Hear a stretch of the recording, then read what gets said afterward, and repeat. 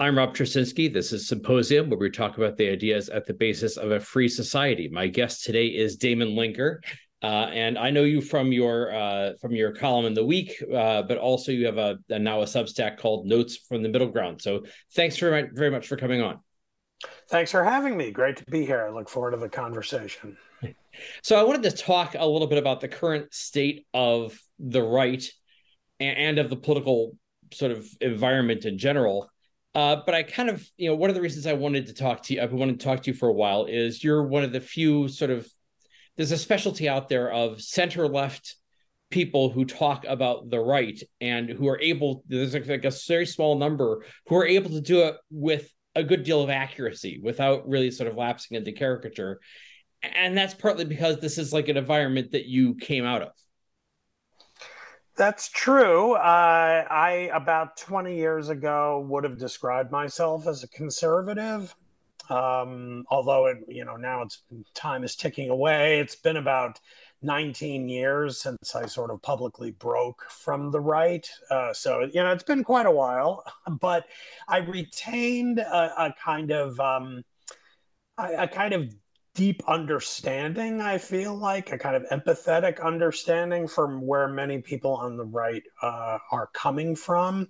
It makes a kind of intuitive sense. I get it. And I think that that informs some of my commentary or much of it on the right. Although I will admit that as the right, since Trump's takeover of the Republican Party 7, 8 years ago, the you said I avoid caricature, but the right is sort of morphing into its own ever more grotesque caricature as it goes along, and that doesn't sound like what you'd expect to hear from someone who you said treats the right fairly. But I have to say that it is quite a task sometimes to maintain that kind of equanimity and empathy for what I'm seeing. Not for everyone, but it's trying. The right is in a constant state of kind of self revolutionizing radicalism. Like it's constantly talking itself into being ever more indignant and angry and justified in despising more and more of our present in a way that makes engaging it increasingly challenging. And some days I feel like I will one day fail, though I Well, still try. what you said about a caricature, it does strike me as, that there is this sort of like the sense of you have a caricature view of us, so fine, we're just going to be that caricature. You think we're going to go out and say all immigrants, all Mexican immigrants are rapists? Fine, we'll go out and say all Mexican immigrants are rapists. I think it's a process, I think, of a Shatnerization, because there's this middle section of William Shatner's career, sort of post Star Trek, where it seemed like, like in the 90s, or it seems like every role he played was in some way a parody of William Shatner. Where he like Yeah, I guess became that would be like, what was the cop show he was on in the TJ 80s? Hooker, yes. Yeah, TJ Hooker. I watched that because I was a big original series Star Trek fan as a little kid, and so I was in high school in the 80s, and there was Captain Kirk wearing Yeah. a cop outfit. He's a uniform. He's on Yeah, the see, I think we're highway. both of the era that you came home after school and the original series was on reruns. Uh, Yeah, so like I saw those whatever it is 79 episodes like probably 17 times for each one. right, right, right. Can But recite the dialogue still in my 50s. but there is that process I think some people go through of sort of they become sort of a caricature of themselves. They become an exaggerated version of themselves, and it's almost like the Trump right has sort of embraced that and just gone with it. Yeah, and that's true. And I think it's distressing when a lot of what the left and center left are accusing the right of being are fascists. And then if they decide they're going to prove they really are that just for the sake of, triggering the libs, then that's pretty ominous and dangerous. And we see some of that. I do think that it's important to and I try to do this in my own writing to kind of think in on multiple tracks here because there is Donald Trump, the phenomenon, and then the kind of rank and file tens of millions of Republican voters who love him and want him to be president. And there's a whole dynamic involved there about why and like what it is that appeals to them. And therefore, like the rest of the Republican Party who don't like Trump so much, but yet can't say that in public, are constantly thinking through, like, well, how can we tap into that without Trump? So you get, Ron DeSantis trying to do his version of it, Vivek Ramaswamy doing his version of it, and so forth. But then there's another level that engages me a lot as someone with a PhD who studied political philosophy and kind of highbrow political thinking, is the allure among right-wing intellectuals for ever more extreme forms of anti-liberal thought and falling into habits that cannot help but remind one of the Weimar period, where the National Socialists were picking up support. And there was a kind of hunger in high culture at that moment for some savior to come along and wipe away all the decadence and corruption of the moment. And that prepared the way for Hitler's rise. Now, I'm not making any simple-minded equation between Trump and Hitler or whoever might succeed Trump as the tribune for people on the right. But there is something ominously sinister about this second track that really bothers me. And it isn't really about Trump. Many of those people will admit that, oh, Trump's a moron. He doesn't know what he's saying. He's inconsistent. He's not the leader we want.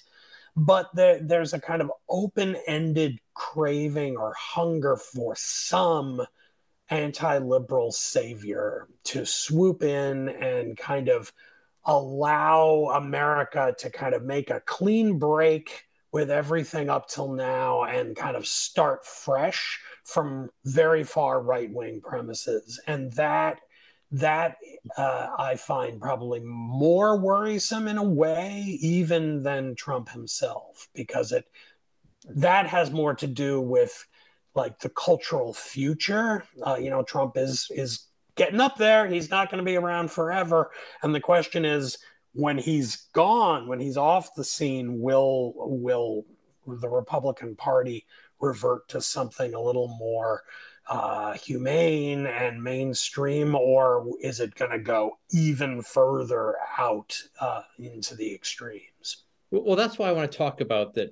I think we're both from sort of the fusionist era. That this is the late 20th century standard approach to conservatism, is that you had the religious right and you had the Cold War hawks, and the famous three legs of the stool, sort of, where the religious right, the religious traditionalists, the Cold War hawks, and then you had the free marketers, who were not as committed to the religion part, but they were anti-communist. So anti-communism was sort of the glue that bound them all together.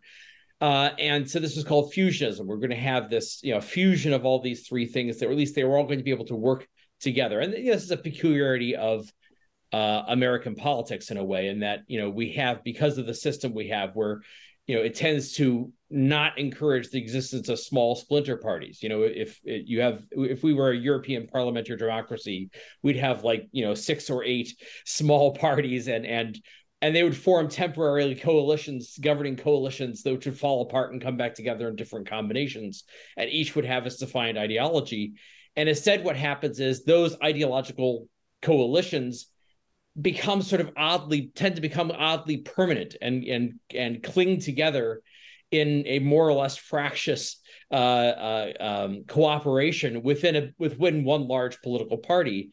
And what I'm seeing is that we have an unusually fractious moment there, where, and we talk about anti-liberalism. So liberalism in the political philosopher sense, liberalism in sort of the classical liberal sense, or the basically meaning advocacy of a free society, was something that was in the heart of conservatism. That as much as they called themselves conservatives and talked about how much they hated liberals, there was, I mean, from the Reagan era, a huge element of liberalism in that sense.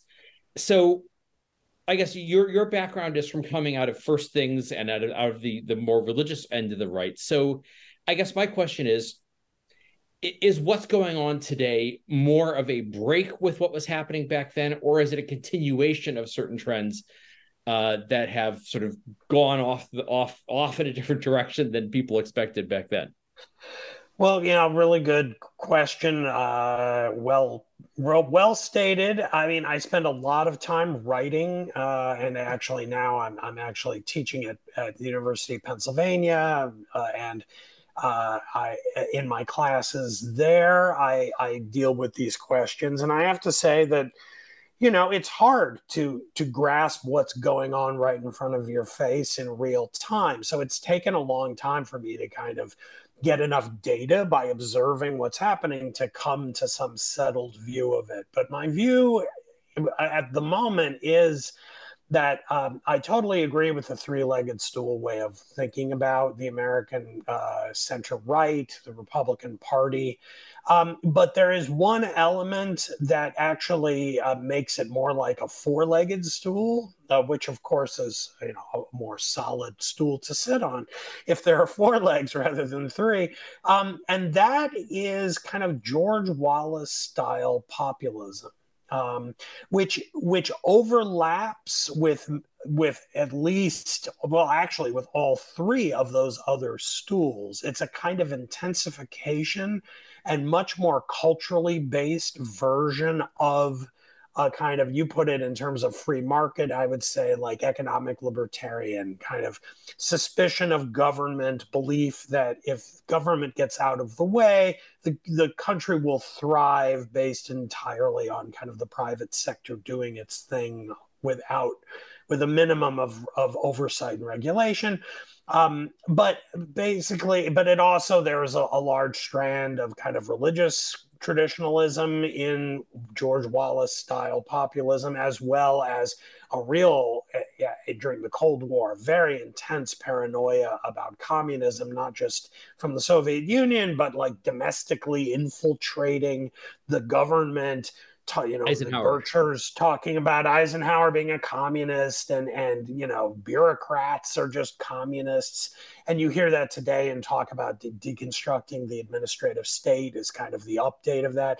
So I think the way I've come to look at it is that when Reagan won in 1980, there was an element of that kind of George Wallace style populism, which makes sense given the way political history unfolded in the 60s and 70s, where the Democrats' coalition fractured over civil rights.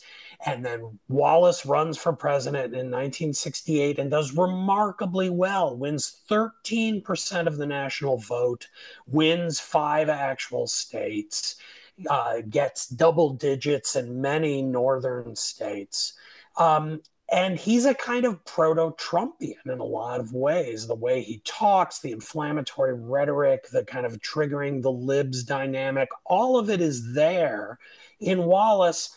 And Reagan had to win in 1980 against a sitting president. He had to kind of mobilize those voters for his own coalition, and he did.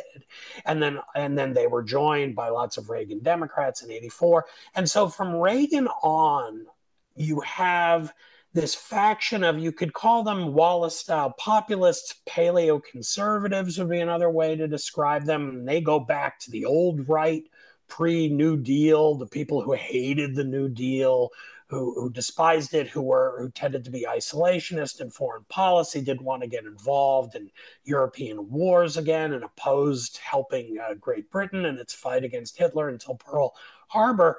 Those people are in that faction too. And from Reagan until 2016, for the most part, they were the junior partners in that coalition. They were sort of assumed to be there, assumed that they would show up to vote on election day, but pretty much had to be resigned to accepting the consensus choice of the rest of the party.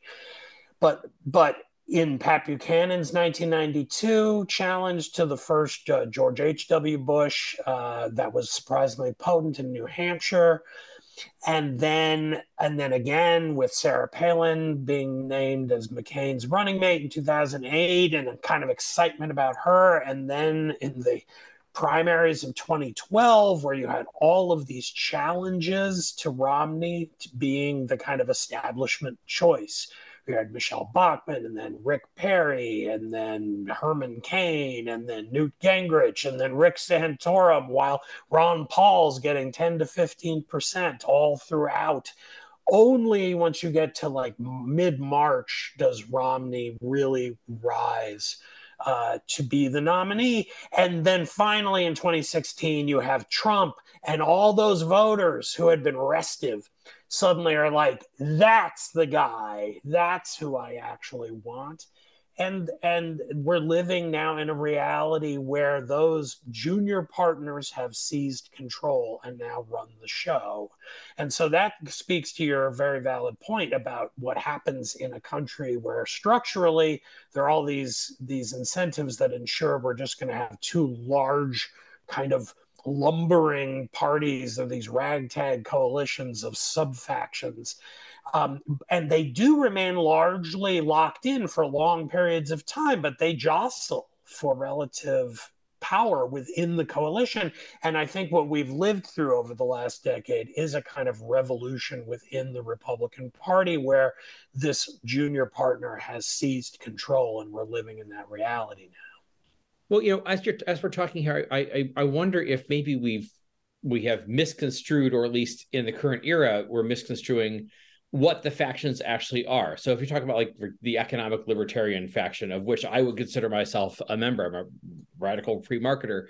But I'm a radical free marketer because I'm reading philosophers and economists, and coming at it in a from having certain ideas and certain sort of thought through positions on things, as opposed to that sort of populist approach. And by the way, my observation in the recent years is that the more people move to populism, the less they care about free markets at all. And what they want is the economic populism never tends to. There was a move about 12 years ago. There's a lot of speculation during the Tea Party era about libertarian populism. And I think the thing I've seen over the last 12 years is that there's no such thing as libertarian populism. The more populist it becomes, the less libertarian it becomes.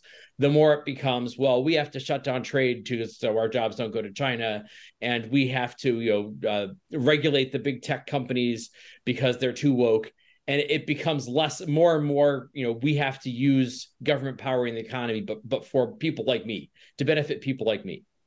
But I do think there's this differentiation. You talk about the populists as being the fourth leg. I'm wondering if that's actually, in a way, the real differentiation. I've always thought there's only one real class difference in America, and it's college educated versus non-college educated.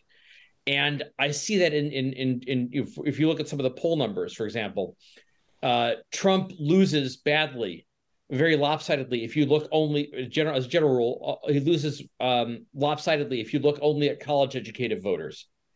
And this is true across different demographics. And he does very well if you look at non-college educated voters. So there's this sort of, to the extent that you intellectualize these issues and care about a cause or a principle or a theory, you're less likely to gravitate towards him because he has no consistent cause or theory. To the extent to which you're making decisions on your gut and on the entertainment value, or on with a less intellectual gloss to it, you tend to be more amenable to that kind of populist appeal. Yeah, I think that's exactly right. And of course, people who study public opinion and voting patterns closely have noted for quite a while that we appear to be in an era where the single most explanatory variable in how you vote is whether you went to college or not. So you can tell if you well, it's not so much going to college, but graduating. So if you graduated college, by this point, you are very likely to be a Democrat. If you either didn't attend college or you did for a while and then dropped out and didn't complete it, you're very much more likely to be a Republican. And that difference, there are there are critical and worrisome things you could think about any kind of cleavage between where how people vote for different parties. When it seemed like back when I was at First Things and when I left First Things almost 20 years ago, it appeared that kind of church attendance was the most important variable explaining this. That, like, if you went to church once a week or more, you were almost certainly a Republican. If you didn't, if you go to church less than once a week or almost never or never, you're a Democrat. And there is some truth to that, some salience to that variable. Then there's racial polarization, which has always been a big deal, where Black Americans almost always, something in the range of 90%, vote for Democrats. White people always vote more for Republicans than Democrats. So, like, going way back through many presidential cycles, it's typical for a Democratic president to receive 90% of the Black vote and like 42% of the white vote. But it's also true that in recent years, the salience of racial polarization has been dropping, especially in 2020, where Trump actually improved his showing a little bit with Black voters and a considerable amount, I think about 8% or 8 percentage points among Hispanic voters. And that leaves educational polarization as actually the single most important one. I mean, but that is troubling, because when you're dealing with education, there are all kinds of weird things wrapped up with. And I wrote about this a week or so ago on my Substack, and I brought in Plato on this, who dreamed of a society led by philosopher kings. And I think one of Plato's intentions in writing about that is this point about how being intelligent, being knowledgeable about the world, being wise about the ways of the world can be, and we should sort of want it to be, a kind of justification for why I deserve to rule. I should have political power because I'm smart, because I know how to organize this complicated society we live in. You should want me to be your leader because I know things, and I'll use this skill, this possession of my brain to help us collectively. The problem, though, is people who aren't as well educated don't like admitting that there are some people who are more fit to rule, and they will tend, if forced by the circumstance, to actually say the fact that I'm not educated means that I actually am more intelligent in a kind of worldly wise way. I have more common sense than you do. Who are you to think you're better than I am? And the Republicans, as this polarization by education has gotten more intense, have begun making appeals very much along these lines. Like, basically, you people are overeducated, you're experts, with sneer quotes, as if people who actually know things are like dangerous. And no doubt experts make mistakes because we're all fallible, and I think we should all be kind of skeptics of a kind. But when you have electoral appeals that like denigrate people who actually have knowledge about the way the world works, we're sort of setting ourselves up for even worse leadership down the road. That's my fear. It's not that the experts don't get things wrong and should be reprimanded and improve and be replaced. All that could be true.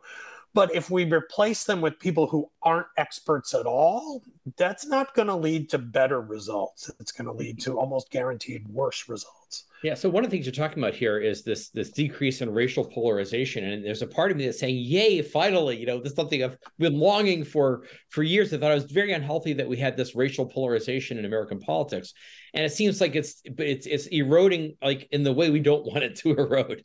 And it seems, I have a sort of theory in this, which is it seems inconceivable. If you're watching Donald Trump and you've been watching various things happening on the right, that every week or so there's some right-wing writer or assistant to a governor who turns out to have been like a rabid white nationalist, and and you get these things exposed, and you have to think, well, how could somebody who's Black possibly vote for this?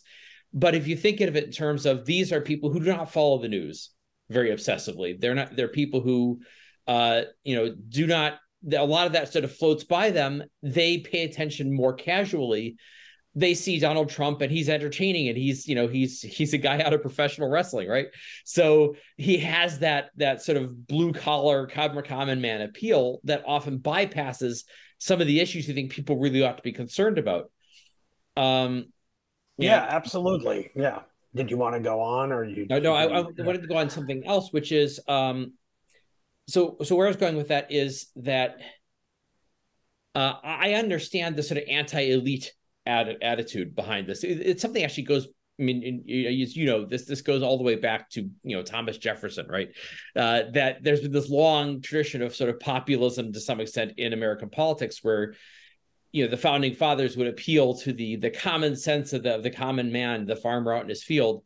But at the same time, they would then elect, Thomas Jefferson and John Adams and lawyers and intellectuals and highbrow people. So there was a sense of, you made the appeal, like you said, they were the junior partners. You made the appeal. You had to show the common man, the blue collar people, that you understood their issues and sympathized with them, while still also appealing to the educated vote. And I guess, would get your thought on this, which is, I think that you're talking about this sort of class division. I think that the appeal of education, and I'm starting to see the good side of that, as you said, the Platonic approach of knowledge should be not in the hands of philosopher kings, but in the hands of people who are educated and knowledgeable. And I see it in terms of, I was just thinking about this earlier, that in a way, college education is a marker for sort of bourgeois virtues. That this idea that when you should try to be knowledgeable about the topics you're talking about, or at least to appear knowledgeable, you should try to be consistent in the things you say, or at least keep your lies straight, appear consistent. That there's knowledge, consistency, having a stable personal life, and sort of being, think Mitt Romney as like your ultimate straight-laced sort of boring kind of guy. Those are the sort of bourgeois virtues that we've wanted out of politicians. And I think with the educational polarization, what you're sort of, and I think this is why Trump's a symptom of that, is what you're seeing is somebody who basically does not have those bourgeois virtues. Mm-hmm. Yeah, although, I mean, let me complicate that a little bit, because as I'm thinking that through, I mean, if you wanted to generalize about the kind of the Trump voter, like who is a Trump voter? The Trump voter is not, for the most part, like someone who lost their job on an assembly line 10 years ago and is struggling. It basically, an independent contractor is a Trump voter, like someone who's actually making a pretty good living, but doing a job that does not require college skills or credential. So you're sort of like a small business owner. You probably began as a subcontractor or working for as a hand for another contractor, and then you set out on your own and you start your own contracting business. And think about how you need those bourgeois virtues to do that. You need to know some bookkeeping. You gotta kind of figure out you're paying above board and under the table, and paying taxes, and we're dealing with local regulations on the the updates to the house. That's your next project. And those are skills. Those are bourgeois skills, but they don't require like university level education. Whereas there's a non-intellectualized aspect to it. Yeah, it's closer to the ground of just sort of like getting by at a level of similar to the work itself, which involves using tools and knowing how to put up a roof and fix plumbing and things like this. Very practical skills that you'll never learn at a university. And it turns out that these days, the people who do go to universities, especially selective and elite ones, have no idea how to fix plumbing and do carpentry and paint a house well and so forth.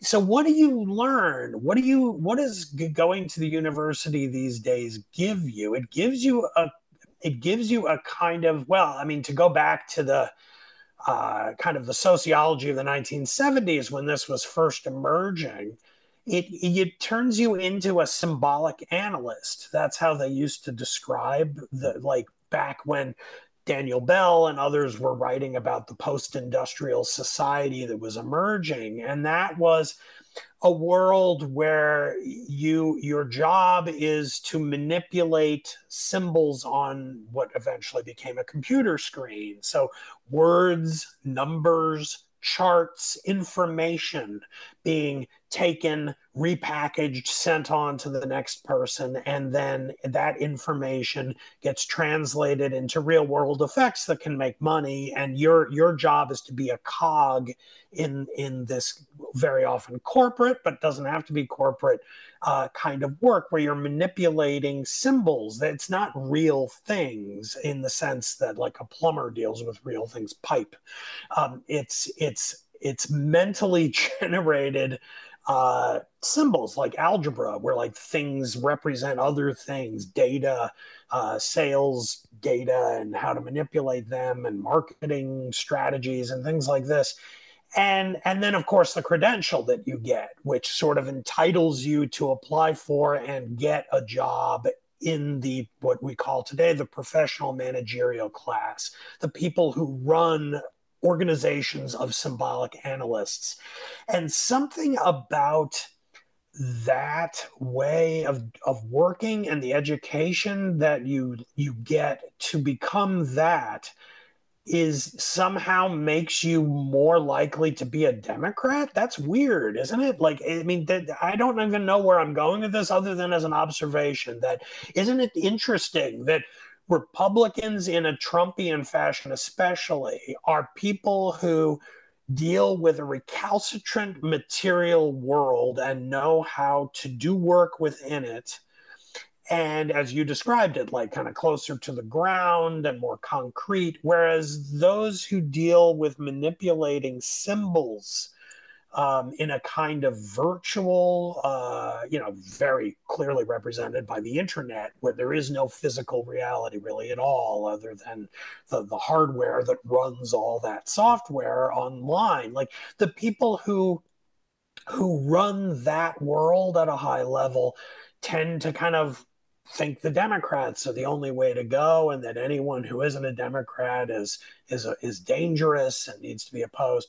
I haven't thought through exactly why those things might be the case, that each inclines one way politically or the other, but the possibility that it does flow from those different kinds of education. Because, of course, the contractor is educated. The contractor knows how to do all kinds of stuff. It's just not symbolic analysis. Right. Well, one, I mean, the classic explanation for that is, oh, well, the left controls the universities. They have all the professor spots. And so therefore, if you get through the university, you've been indoctrinated, essentially.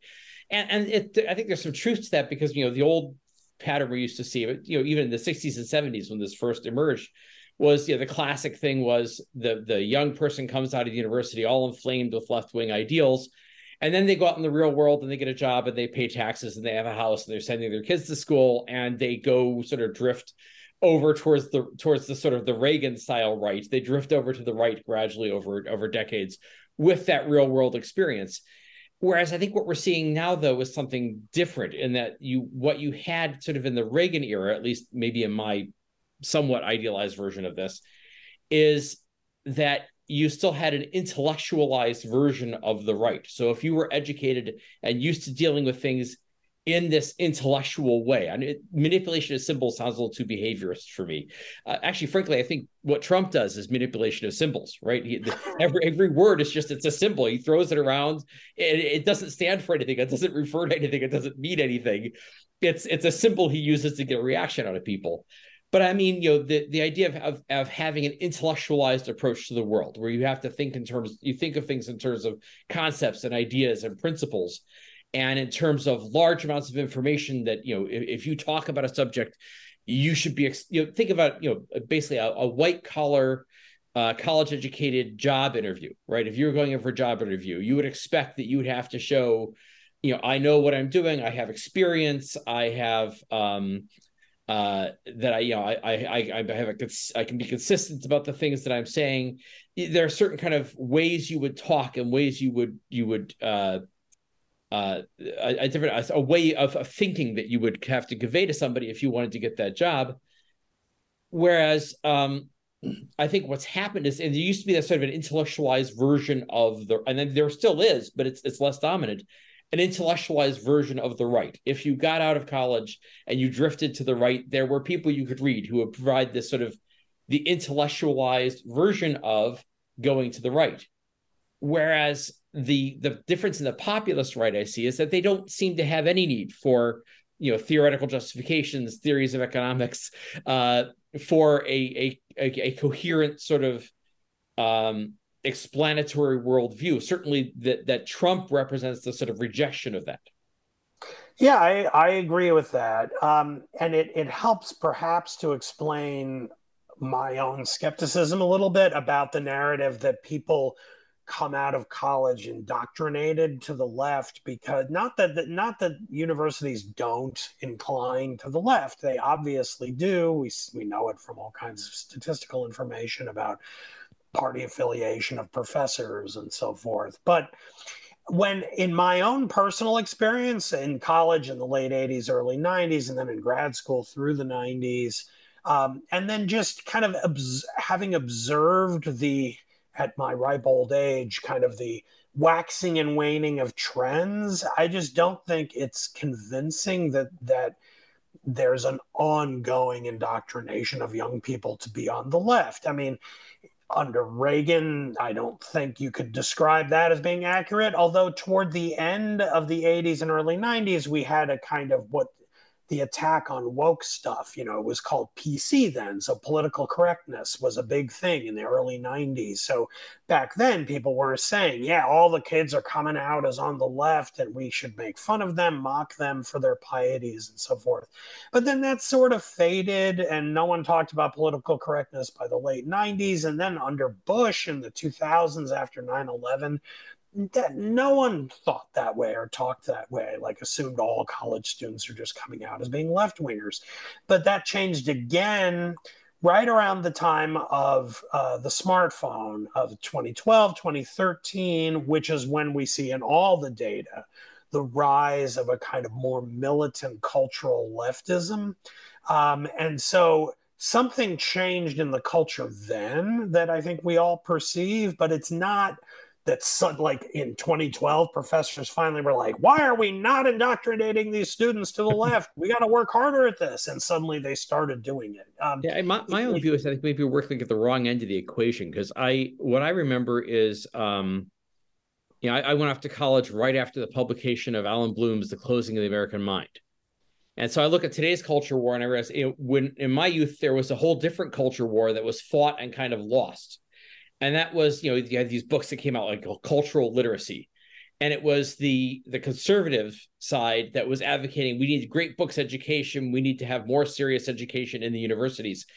And there was an attempt to sort of field a conservative, field a class of conservative academics.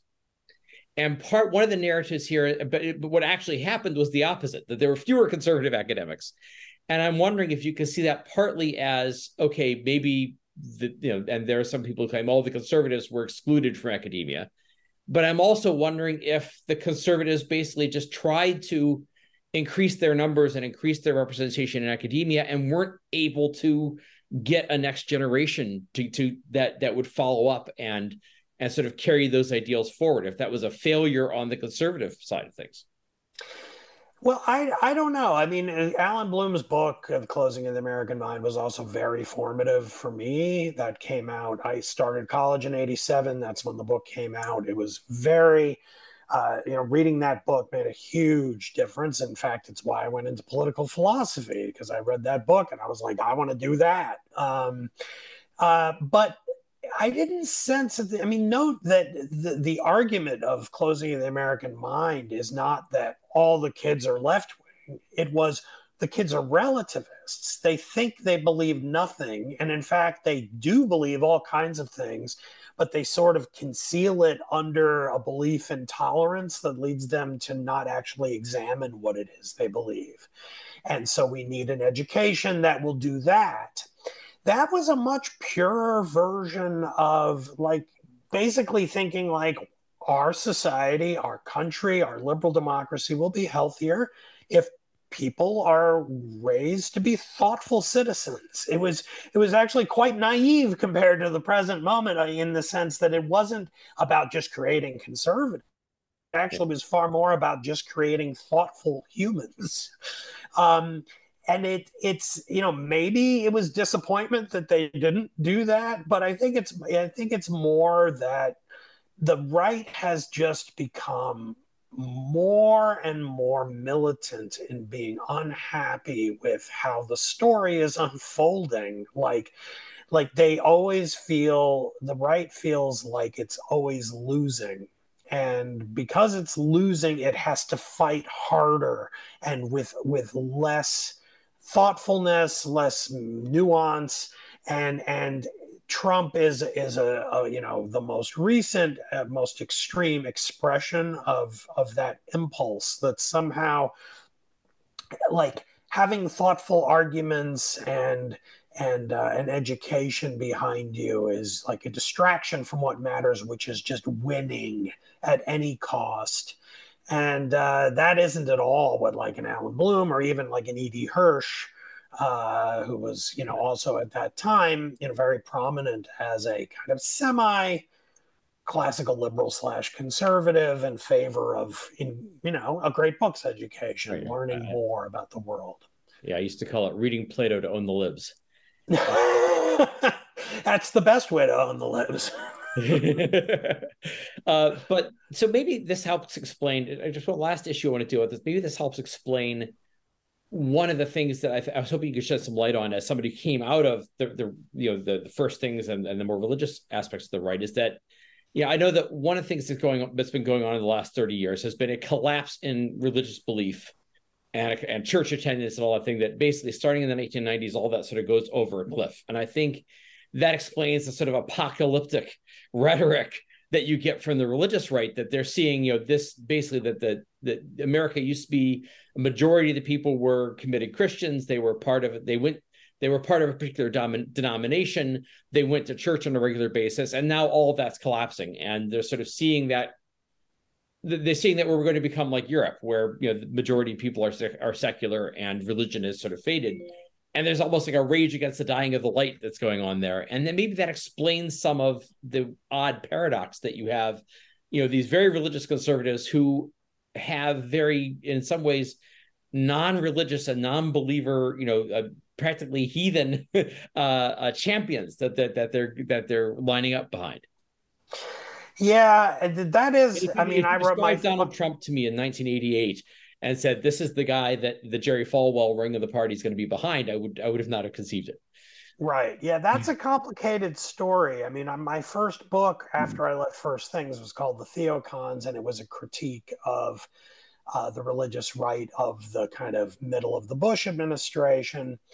And it was very different than the religious right today. And one major reason why is that, as you described it, the country has become a lot more secular. Now, at first, under Obama, especially the second term of Obama, which almost culminated in the Obergefell decision, constitutionalizing a right to same sex marriage, there was a real despair and panic on the religious right about losing. Like, we're losing this game. Rod Dreher writes The Benedict Option, which poor Rod came out just after Trump was elected, which meant that it was already kind of passe because, his argument in that book was that the country is lost for the religious right. We genuine Christians must kind of withdraw from politics and kind of tend to our own garden in order to be prepared to kind of retake the world after the pending dark ages have come to an end.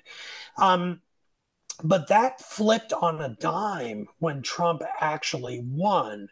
And And it began, obviously, it was prefigured by a lot of the evangelical right coming to him during the general election. But the general shift has been that the religious right has recognized that it can actually have greater success politically if it stops trying to govern the country in the name of its own piety and instead it enjoys a transactional relationship with a secular right, which is really what Trump represents. He might have, religious conservatives in his coalition, and he does, and they're an important part of it, a big part. But what's distinct about Trump is that he is the post-religious right. He activated voters who were more secular than your typical Republican voter circa 2004.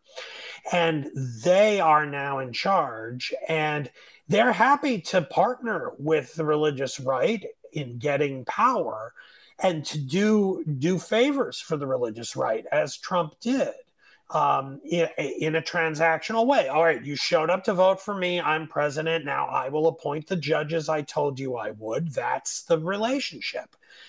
And so that's how we are in this weird position now where like the religious right is somehow both far weaker than it ever has been and also much more powerful. And one of the things I wanted to talk to you about actually is originally what I was going to talk to you about the much more, but we're down towards the end.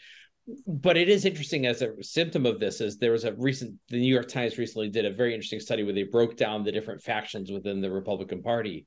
And one of them was like 8% of it, 8% of the party was these newcomers, they called them, who are people who are not particularly, very heavily pro-Trump, sort of the Vivek Ramaswamy voters. They're not particularly not particularly religious.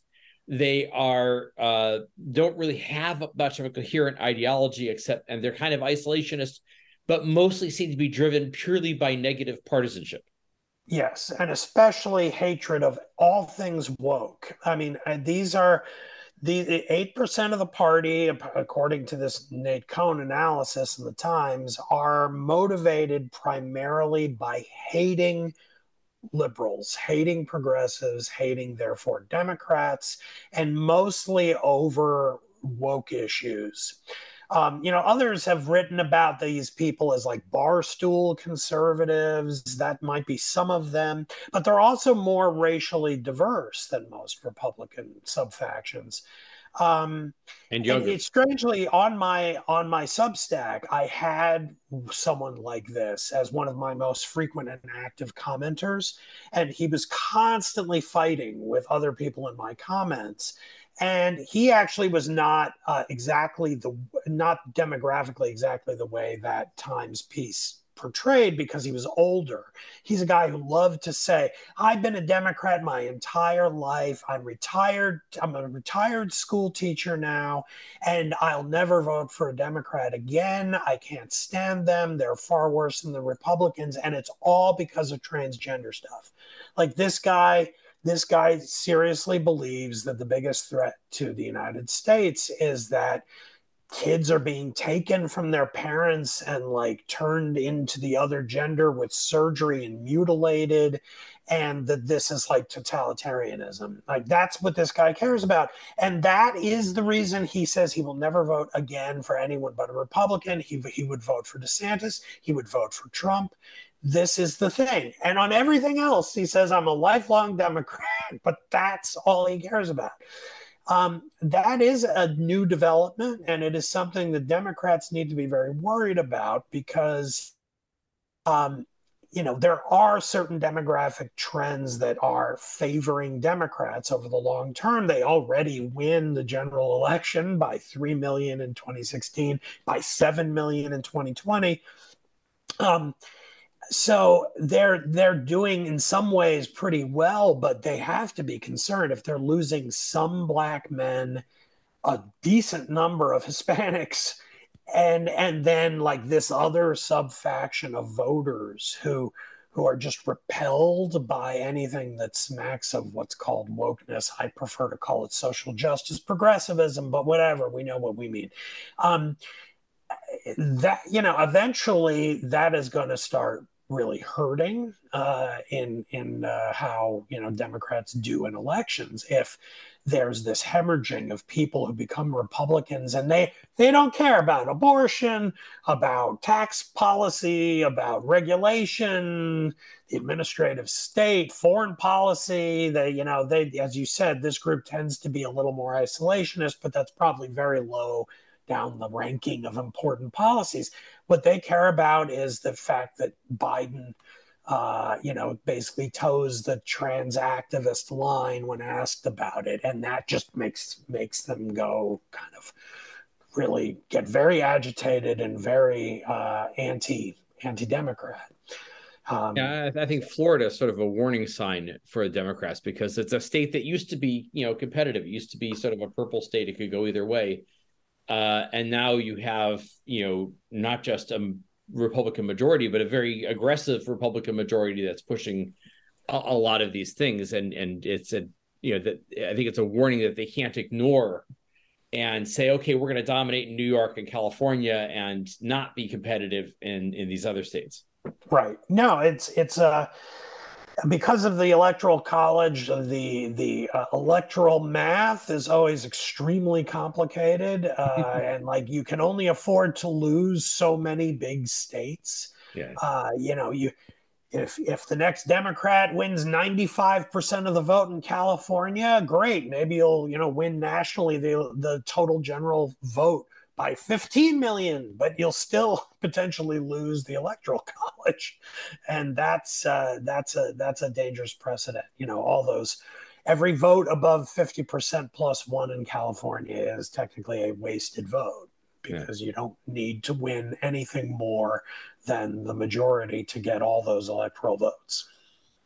So I guess to wrap up, what I want to talk about is that my concern on this, as I said, there used to be a strong, and I think there's still underground, there still is an element of liberalism in this broader sense on the right and in the conservative movement and in the Republican Party, but it seems to have sort of lost its friends at court.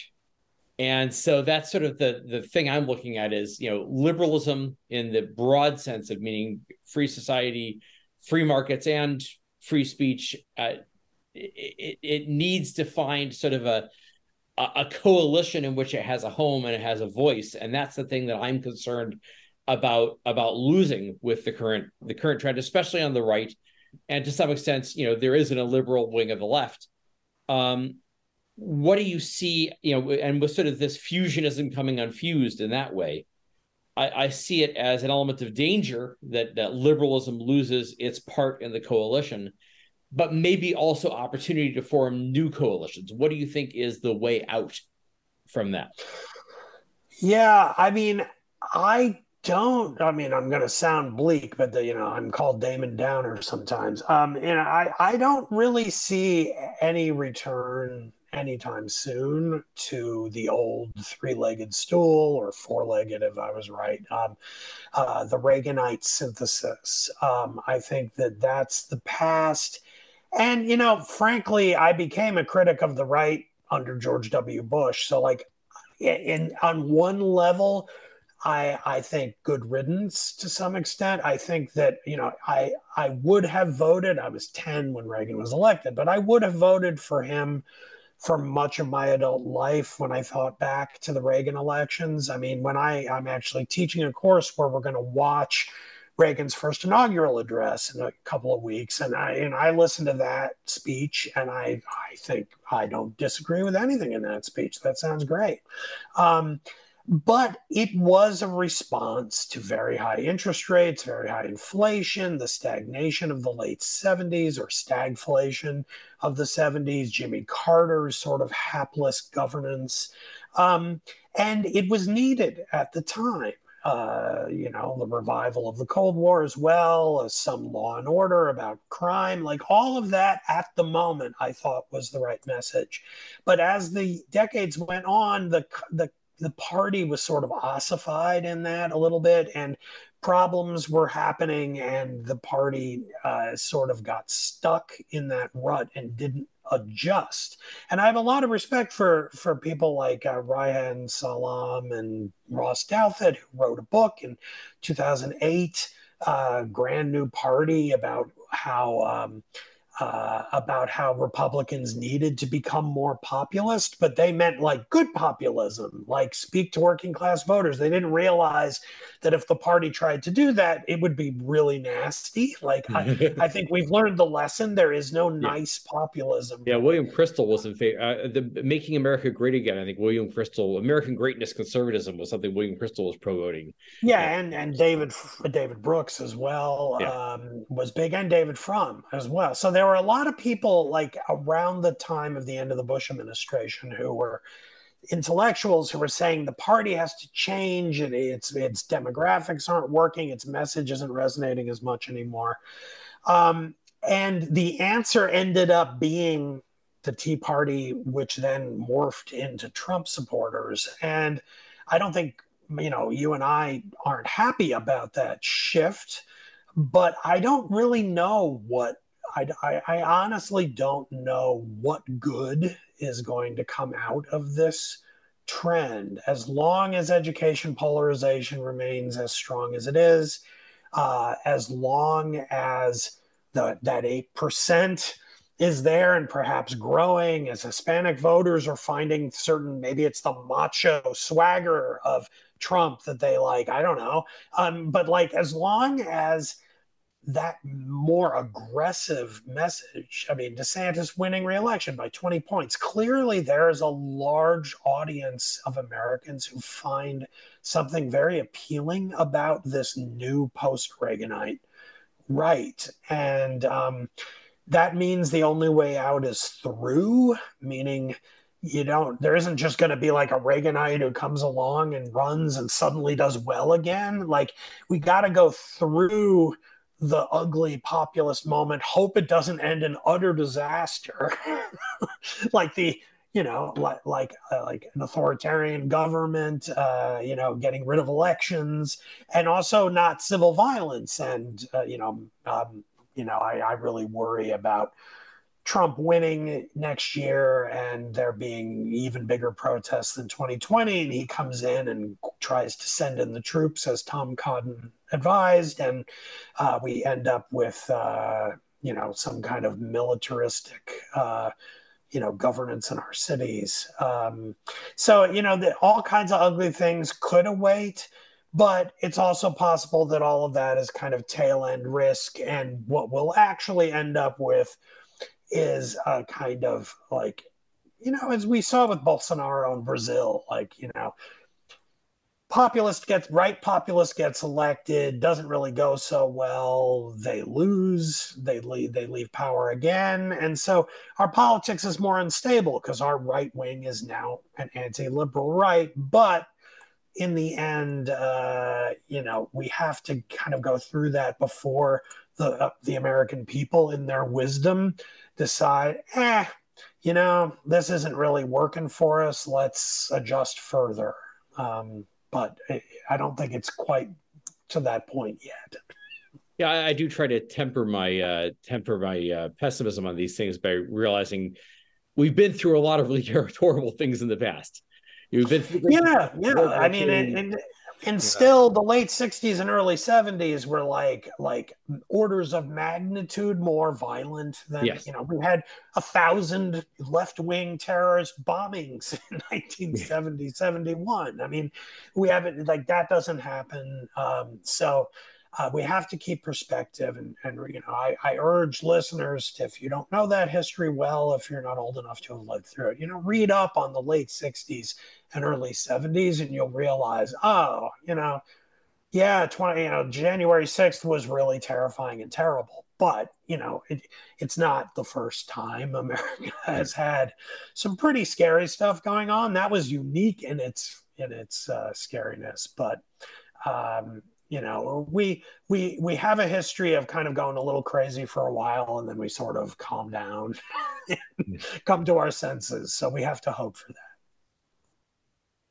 Well, that sounds like a great note to end on, and that is my grounds for optimism. All right, so thanks so much for talking to me today, and for sharing these insights from someone with a somewhat unique perspective on things. Thanks so much for having me. Have me back anytime. I'm Rob Trzynski. My guest today has been Damon Linker, who has a Substack called Notes from the Middle Ground. If you enjoyed this conversation, please like this on YouTube or subscribe to it on your favorite podcasting platform. And for more information about the ideas of the basis of a free society, more discussion, you can always go to symposium.substack.com. Thank you for joining the conversation.